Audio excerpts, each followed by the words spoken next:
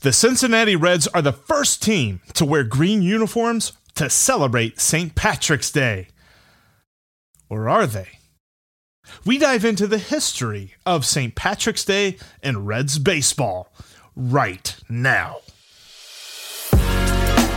You are Locked On Reds, your daily Cincinnati Reds podcast, part of the Locked On Podcast Network, your team every day.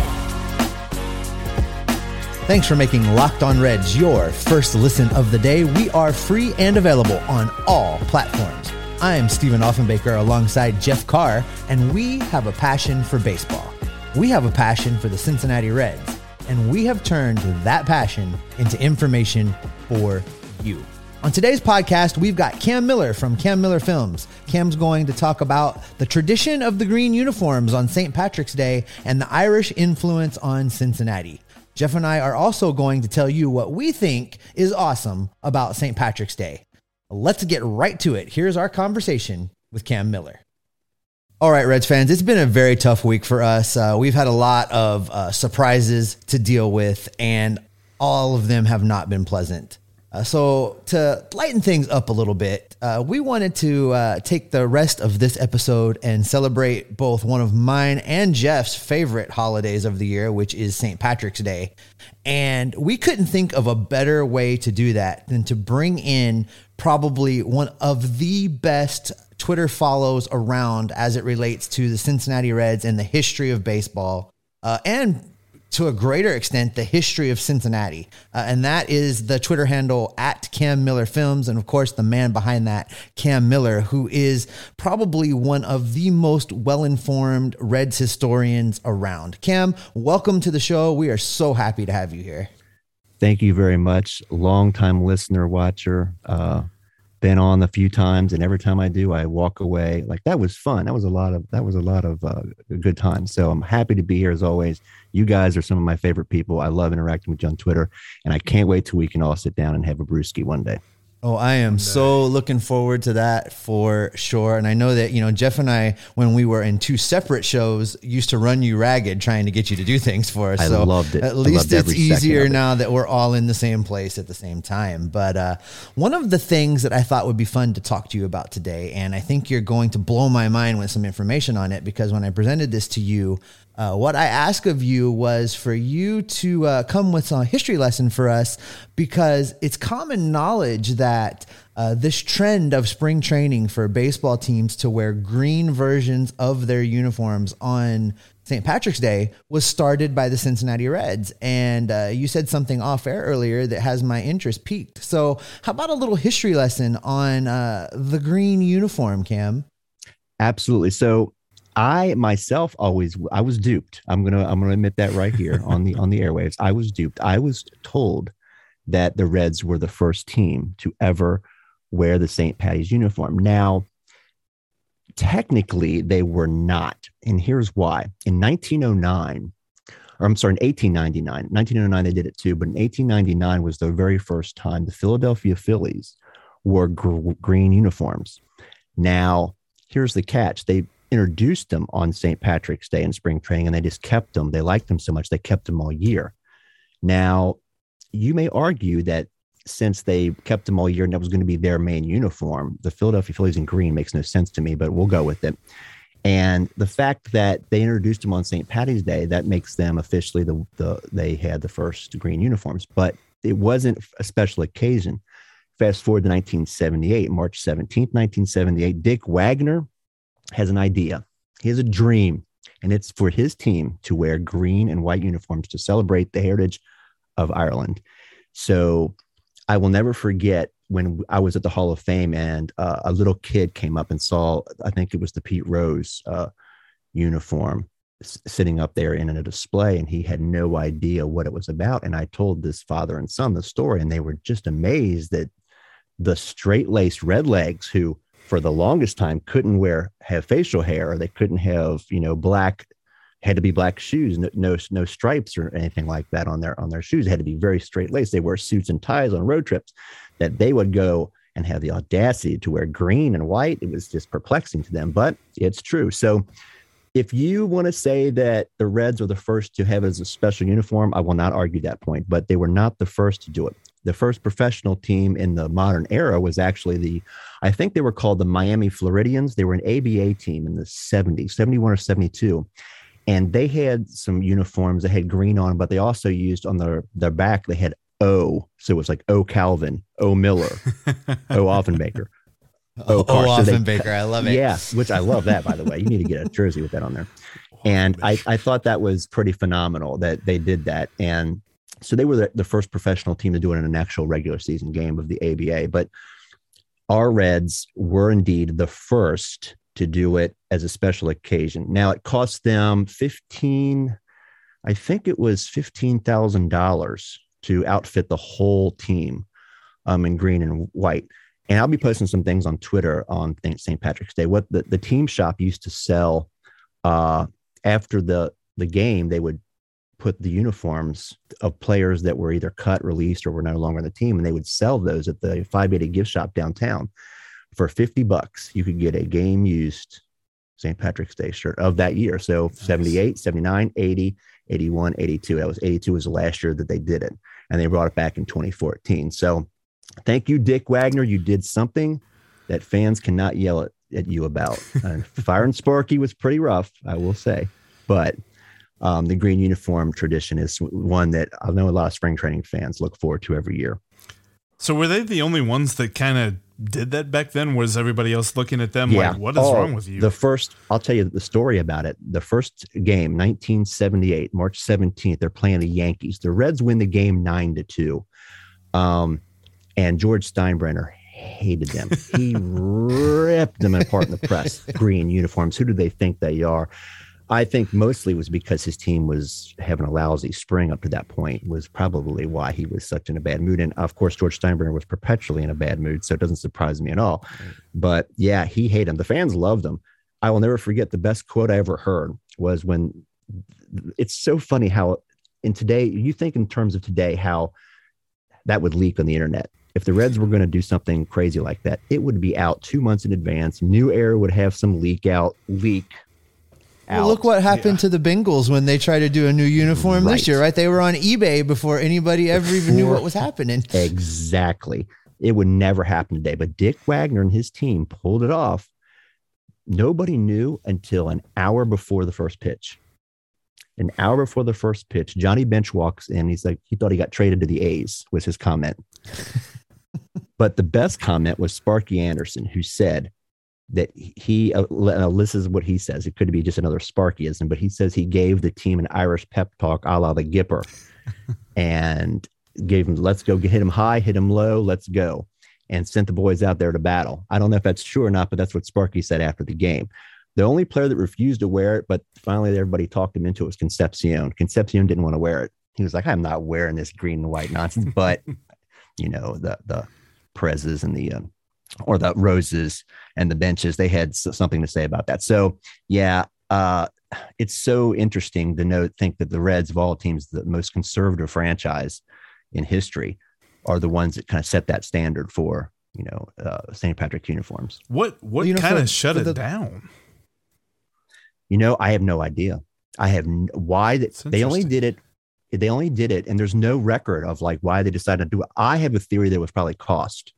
They were trying to cut costs, and you know how that goes. So, but it was so popular. I can't believe that.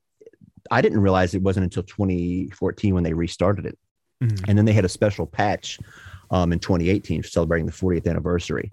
So I think it's cool. I love it when they do it every year. It's such a different, it's just something different, something to do. And it doesn't matter. It's just for the fans. Like that's one of those things that when you go there, I appreciate that. Now, I'm not a big fan of all the other uniform combinations that they do during the season, the 85,000 different camouflages and this and that's and the flags and this. I mean, I'm very anti that because I feel like if a 7-year-old is going to a Reds game, he wants to see his favorite player. His first memory should be a Reds player in a Reds uniform. Yeah. That's just me. But in spring training, I think you can get away with that and have some fun. And I really think that they do a great job. But the Reds do a pretty good job with that in spring training with as far as their fan relations. So, are you ready to discover your purpose and leave an impact wherever you go? Mission Possible, written and read by New York Times bestselling author and athlete Tim Tebow, encourages you to find your inspiration, pursue your purpose, and create a life for yourself that counts. Ignite a new spark in your life through this new inspirational listen. Mission Possible by Tim Tebow is available wherever audiobooks are sold. Well, I was at the spring training game in 2019 on St. Patrick's Day, and in 2021, last spring training, I was also there for St. Patrick's Day. So I have a great time with it, and I think it's fun. I think that it's a tradition that should continue on. And just for our listeners that don't know, you have a very long affiliation with the Cincinnati Reds Hall of Fame. So you've held these jerseys in your hand from back in the day, haven't you? I have. I even remember seeing the sweat stains in the armpits of a Mario Soto jersey. And I remember being like, wow, Mario Soto sweated in this, and I'm holding it in my hand. Not everybody was as keen as I was about that. I thought it was pretty cool, but everyone's like, that's disgusting. It was just the coolest thing ever, because you could see the green. It was like running. I mean, the quality back then, it wasn't like it is today. Sure.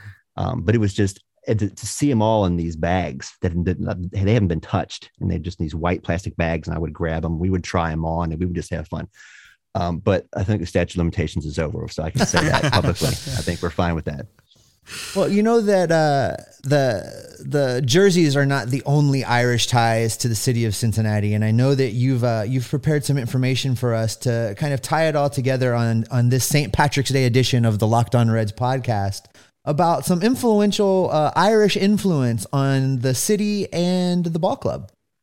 Absolutely. So I knew this from before, from all of the classes I would teach at the Hall of Fame and the talks I would give, but it didn't dawn on me that he was the first professional player. That's right. The Cincinnati Reds boast the very first professional player born in Ireland. Now, of course, we've had a lot of Irish heritage throughout the club, but the very first player to ever play professionally, Andy Leonard, 1869 Red Stockings. His debut in the National Association was May 5th, 1871.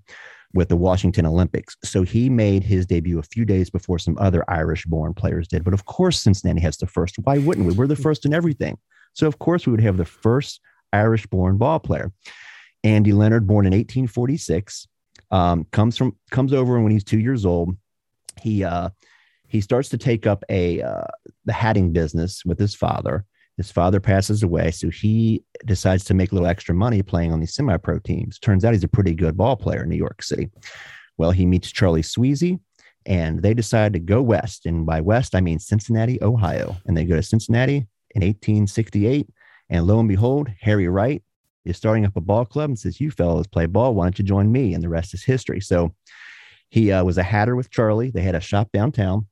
And he also played ball on the side for this little team called the Red Stockings. So he's the very first ball player of Irish that was born in Ireland. And he was only born in 1846. He came over in 48. So it wasn't like he spent any time in Ireland, but he was born in Ireland. So that's pretty cool. I think one of the coolest things about Leonard, and I didn't know this until I looked it up, was that he almost hit for the cycle in one inning. In 1869, he gets a single, a double, and a home run. And he's a triple shy of getting in one inning. So they went through their lineup 3 times. 3 times. Them 69 boys were not messing around. They weren't messing around at all, were they? It's insane. I mean, and the thing about Andy Leonard is he was like, I want to say he was 5'7", maybe $150.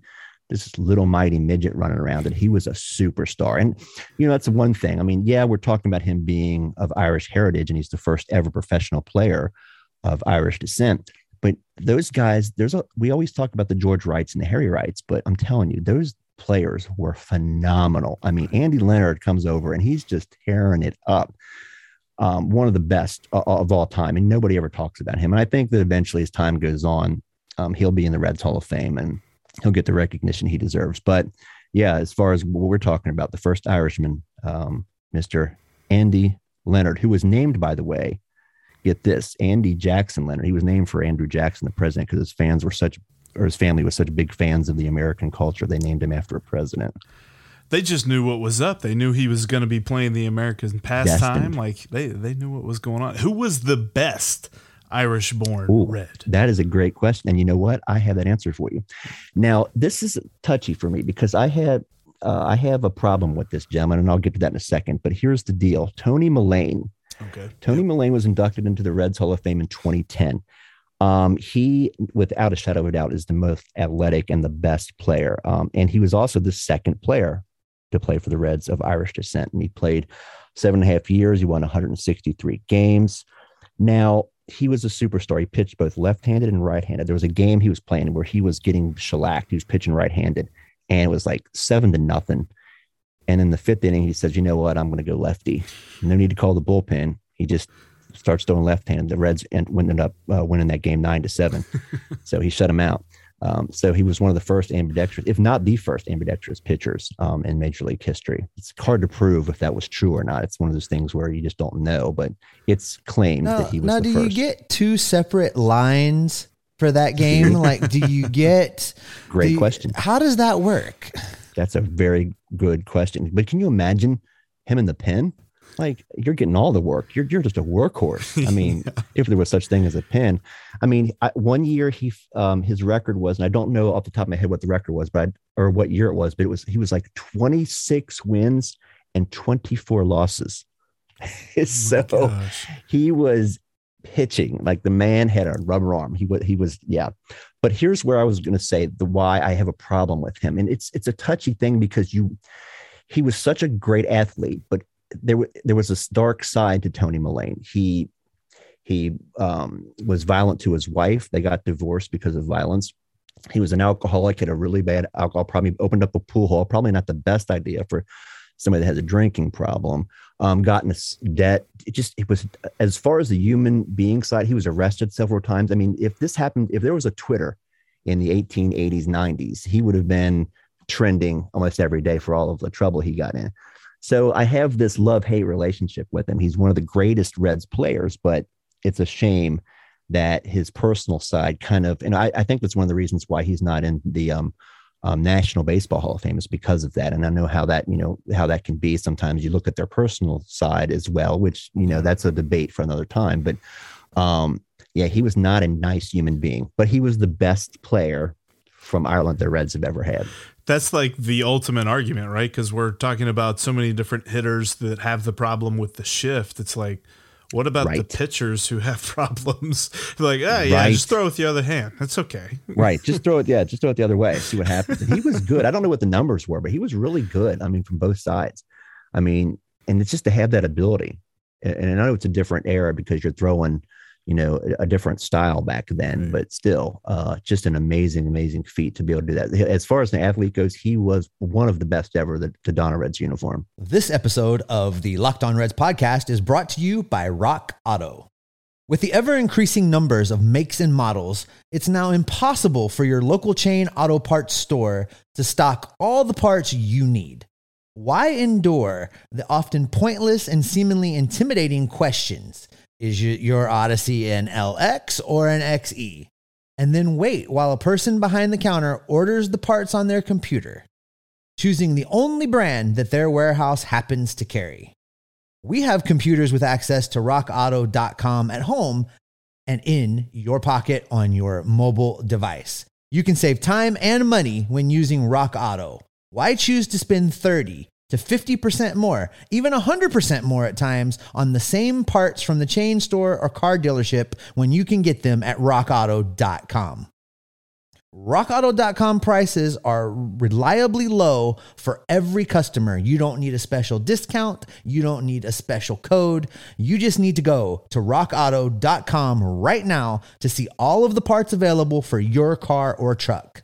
And when you go and check out, make sure you write Locked On in their comment section where it says, how did you hear about us? So that they know that Jeff and I sent you to rockauto.com.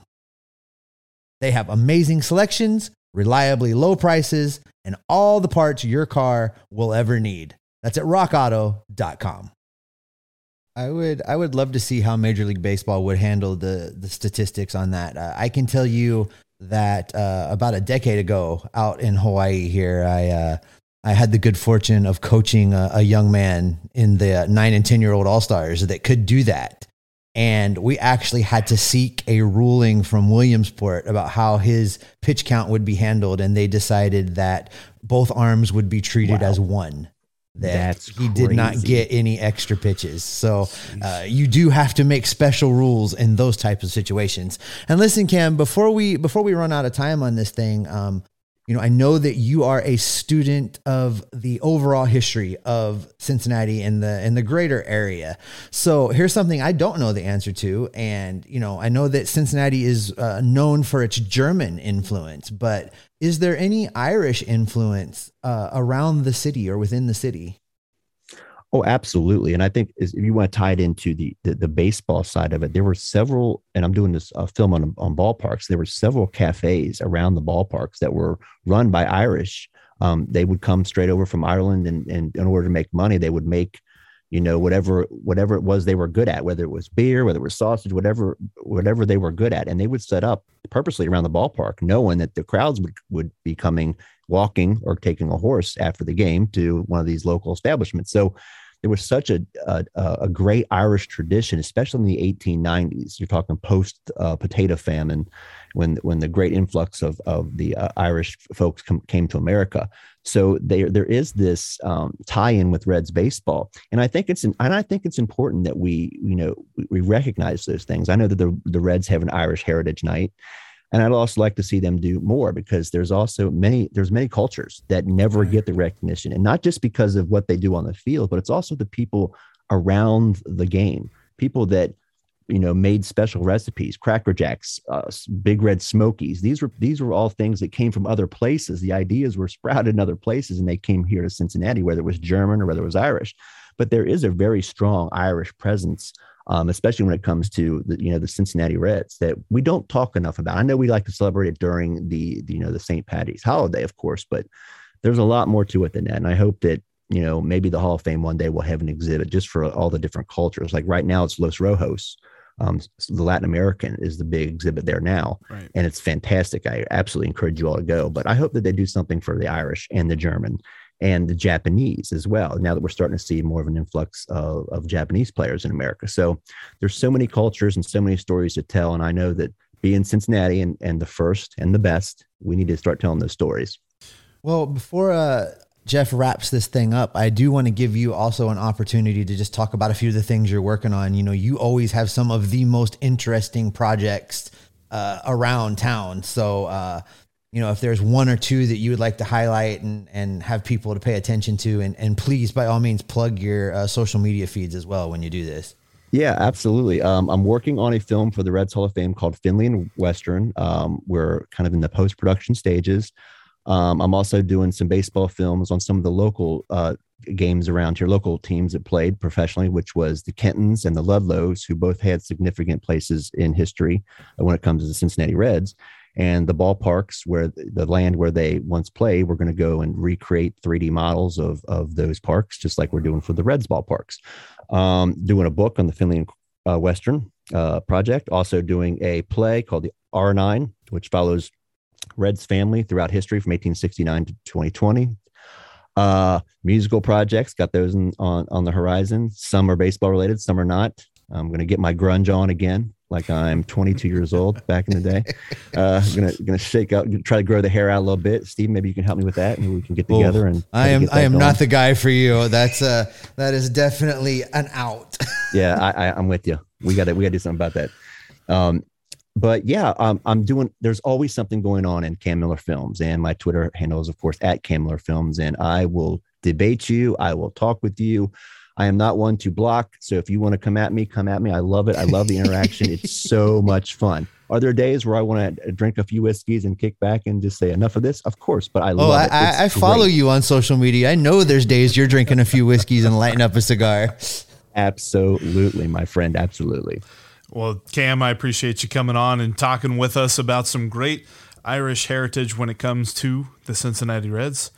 Absolutely. And I also want to say that we need to get an Andy Leonard jersey made, satin, and we need to wear it. I cannot wait. He deserves it. Thanks again to Cam Miller of Cam Miller Films for taking the time to stop by and talk the history of St. Patrick's Day with us. And before we get out of here, Jeff, I think that we should stay on this St. Patrick's Day theme. St. Patrick's Day is one of my favorite holidays of the year. I love it. I always have a great time on March 17th. And why don't you tell me, what is your favorite thing about St. Patrick's Day? Guinness. No, I'm just kidding. No, St. Patrick's Day is a wonderful day to me. One of those genetics tests or DNA tests or whatever we did a couple of years ago found out that there was quite a bit of Irish in the Carr family. I know that seems very hot takey, but when it comes to St. Patrick's Day, there's so much that I like, and most of it is just hanging out with friends and eating Irish food. I love me some good old shepherd's pie, man, or some fish and chips, and you wash it all down with a nice, cool Guinness. If I'm not, why on earth do I not have a Guinness ad right now, Steve? I should have a Guinness ad. You should have a Guinness ad, or at the very least, you should have a Guinness in your hand. For me, Jeff, one of the things about St. Patrick's Day is it started out much of the same that you just said for me. I enjoy the food. For me, it's the corned beef and cabbage with all of the fixins that go along with that. I like a good shepherd's pie too, don't get me wrong. I like the Guinness. I like the Irish car bombs, little Jamesons with some Baileys. I know we sound like alcoholics right now, but I'll tell you what St. Patrick's Day has become for me. And one of the reasons why I love this holiday so much now is because I have melded St. Patrick's Day with my annual baseball trip to Goodyear, my annual spring training trip. So for the last several years, I have done the St. Patrick's Day events in Phoenix. So there's a great Irish bar down the street from where the Arizona Diamondbacks play in Phoenix. I've been to see the Reds wear their green jerseys for the last couple of spring trainings. That allowed fans. Of course, I missed in 2020 and again this year because of the lockout. But it's really become just a fun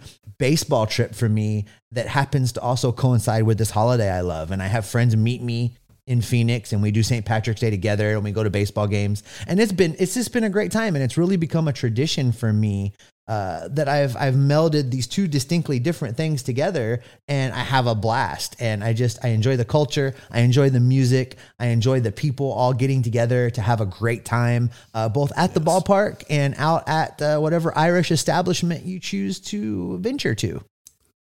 If the High Kings make it, it's a song that I'm going to listen to today, because and the High Kings and Socks in a Frying Pan and Dropkick Murphys and Flogging Molly, like all of those different bands, because it's a wonderful day to listen to all of those songs. But mostly I am going to miss the fact that you have the tournament going on. It's the very first day of the NCAA tournament, at least when it comes to the first round. I know the first four and all that other stuff happened a couple of days ago, but this is the day that all of the tournament happens.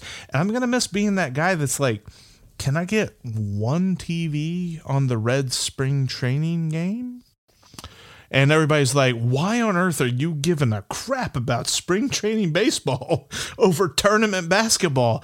But yes, our very first spring training game isn't until tomorrow, so we don't get to enjoy it. Hopefully they wear those green uniforms tomorrow and be like, hey, happy belated St. Patty's Day. And let's be honest, the Irish, I mean, time is a construct to us. So, yeah, I think that should definitely be something that they do tomorrow against the Guardians.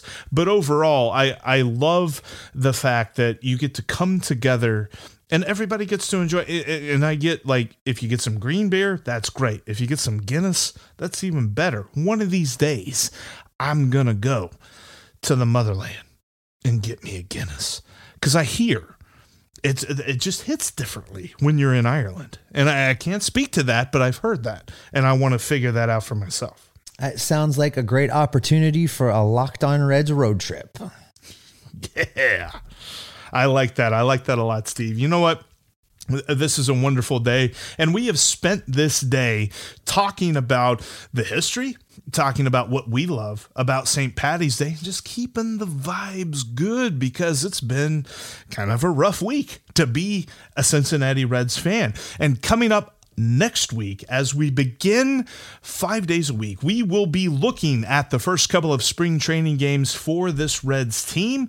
We'll wrap up what's been gone on during the weekend, everything that has taken place right here on the Locked On Reds podcast. Make sure that you are subscribed. Thanks for making us your first listen of the day. Follow us on all your favorite podcasting platforms. Follow us right here on YouTube. That way you don't miss anything, especially right here on YouTube, because we got so much great stuff coming for you. Extra stuff that you're not going to see in your podcast feed. It's going to be right here on YouTube. Now that you made us our first listen, go make your second listen.